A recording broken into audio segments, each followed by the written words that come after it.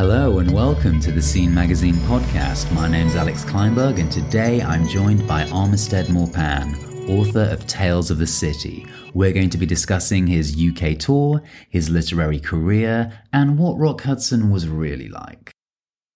So what can we expect from your upcoming live appearances? You're doing one in London and one in Brighton in October.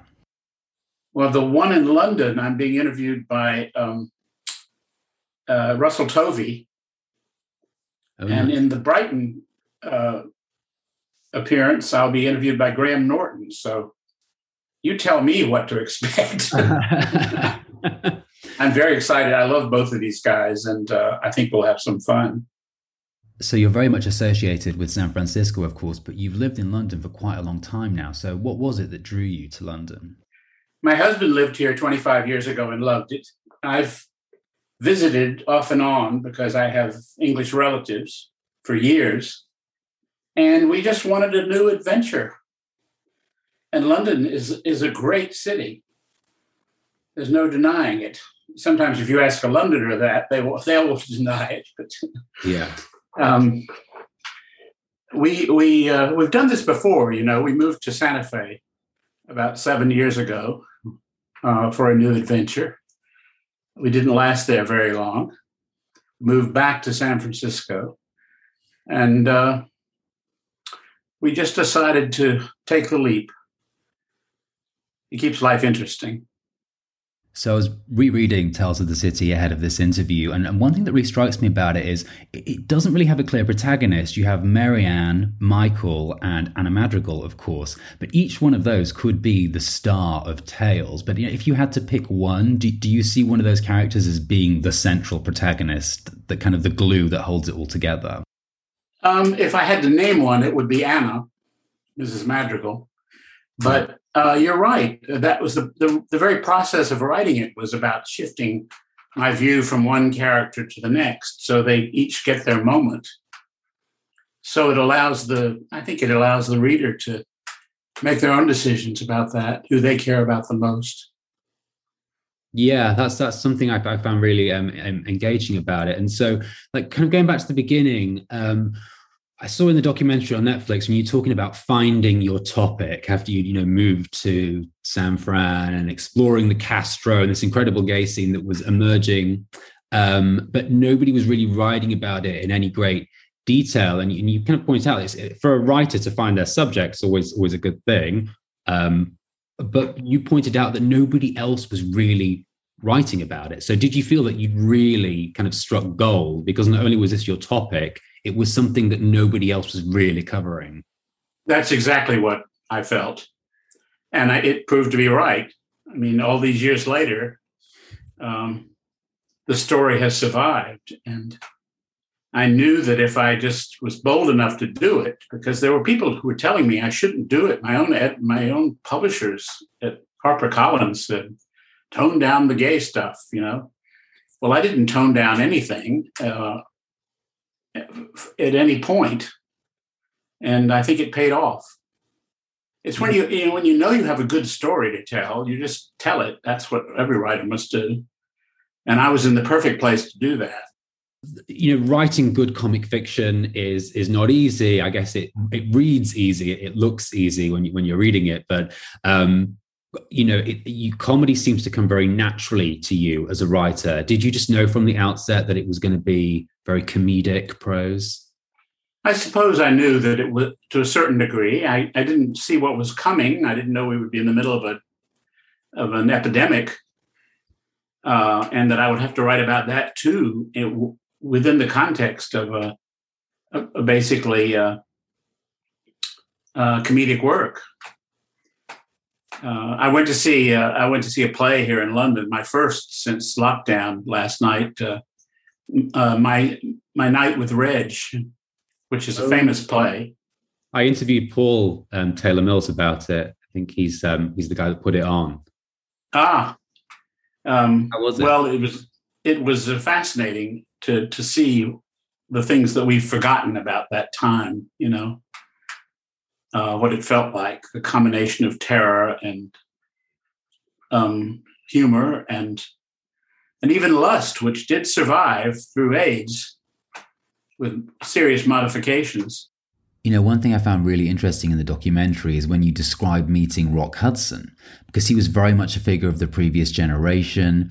He lived his life very much in the closet, and you represented the next generation, and you were living far more openly. So when you met Rock Hudson, like, did it feel like it was giving you a glimpse of what the previous generation had gone through?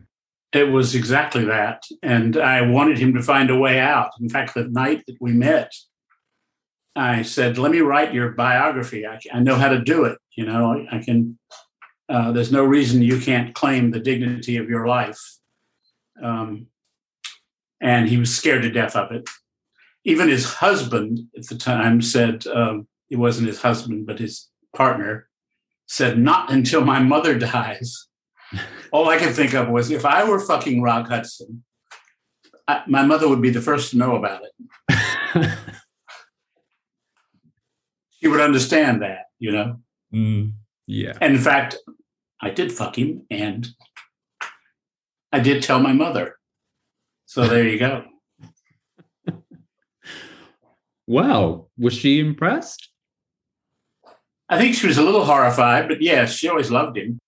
Yes, goodness me. Yeah, I can imagine him visualizing that split screen with Doris Day in those movies. So, yes, that is just fascinating. And so, but I did see us as representative of two diametrically opposed versions of queer. You know, someone who had come out of the closet pretty early, certainly early in my career, and someone who'd been locked into it for years and was suffering because of it.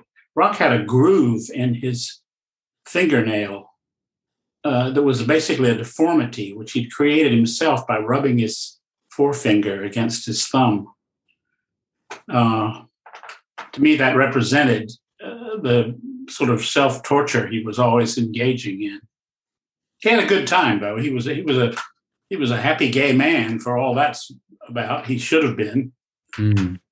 He certainly had the resources to kind of keep it discreet in Palm Springs or wherever, and he wanted to go. Yeah. So, and the goods. He had the goods. I don't doubt. Well, you would know as well as anybody.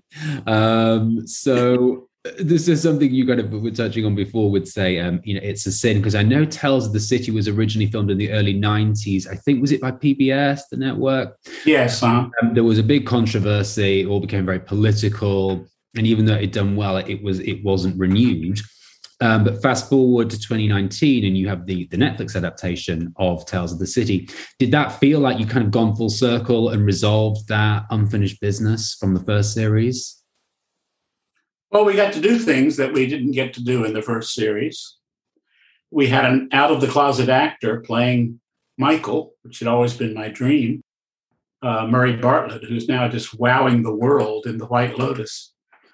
Have you watched that yet? No, I've not seen that yet. You know about it? No, this should be on my radar. I will have to watch. Yeah, it should be. It's got a great rimming scene. I'm sold. Of course, Tales has been such a success on Netflix, and there's been no controversy surrounding it, and that must have been quite a relief, because you had a real drama with PBS back in the day. PBS basically acquired a Channel 4 series. They didn't even produce it, and they were terrified of the Christian right in America. They were kicking up a fuss about it, weren't they? Yeah, they threatened to. There were bomb threats in Chattanooga the night it first aired. Tales of the City, that sweet little story. That is pretty wild. That's a long ways away. It is, but that was 93, I think. So in many ways, yeah, like fairly recent, actually. It just goes to show how things have changed. I mean, you think, you mentioned It's a Sin, which I think was the most popular drama on Channel 4 when it came out. Then you think of all the Ryan Murphy programs that have LGBT storylines, and they're hugely popular on Netflix. Do you think this represents a major kind of cultural shift? Yes, I think the dream I had that queer stories would become ordinary is coming true. Well, the Tales of the City books are very much of their time and of their place, but people who weren't even born in the 70s have found those books and really enjoyed them. So that must be a great thrill to you that new generations have rediscovered your work. It's the biggest thrill of my life that that's happening, because it tells me that I was first and foremost telling a good story. And that works with any generation, we can go back and read Dickens because he's really writing about the people, not about, the peculiarities of London in the mid-19th century. Does writing ever get easier as you build up more experience? Oh, that's a good question, because no, God damn it, it doesn't. It depends on where you are. I've found that lockdown has not been at all helpful for my writing. At the beginning of this experience, I thought, oh, this is great. I'll just sit in my room and write.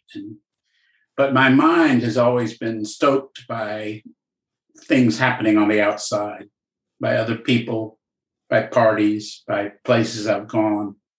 That was true during Tales of the City. I would go out and, to a club one night, and some guy would pick me up because I was wearing penny loafers, and I could go into the joke of that. So I've been trying to write another novel called Mona of the Manor.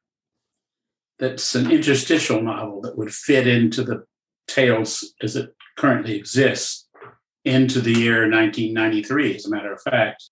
But it's been tough, I have to admit. It's been kicking my ass. Yeah, I can imagine. I know a lot of writers have said that just having more time isn't necessarily conducive. Doesn't mean creative. Your engine is going full tilt. That's right. Absolutely. You find that? Well, you've got a job, so you have a legitimate job. I'm just doing so that must help. To deadlines and just kind of have to do kind of what I'm told. But yeah, if it was just writing long form fiction, it would be a different story, I would think. Yeah. Because some writers are very associated with place. You were, of course, very much associated with San Francisco. And when I read about San Francisco in the papers now, it tends to be about, Google, Silicon Valley, the astronomical cost of living, rather than the kind of the fabulous bohemianism of the Castro district. So has San Francisco changed unrecognizably, or is the old San Fran still there? I'm sure it's still there, but we were having a hard time finding it. That's one of the reasons we left. It is no longer a bohemian city, whatever that meant originally. I didn't think of it at the time as bohemian. You hear the wrong stories in the cafes now. They're all talking about work, and work is boring for my money. And it's very expensive. It's even more expensive than London. We have a much better living situation here in Clapham than we did in the Castro. And Clapham is not cheap. And Clapham is not cheap. I'm so proud to be associated with that city, and at a time in that city. I'm glad I was able to record that in my work. It's always there. It will always be there for anybody who wants to know what it was like to live in San Francisco at the end of the 20th century. So that's a feather in my cap that I will always show off. I'm lucky because I'm very in love with somebody and have been for 17 years. And we do everything. We do things together. We make life happen together. It's very easy to pick up and move to another place if home is always with this one person. Well, that is a very good lesson. Armistead, thank you so much for talking to me. It's been a real pleasure.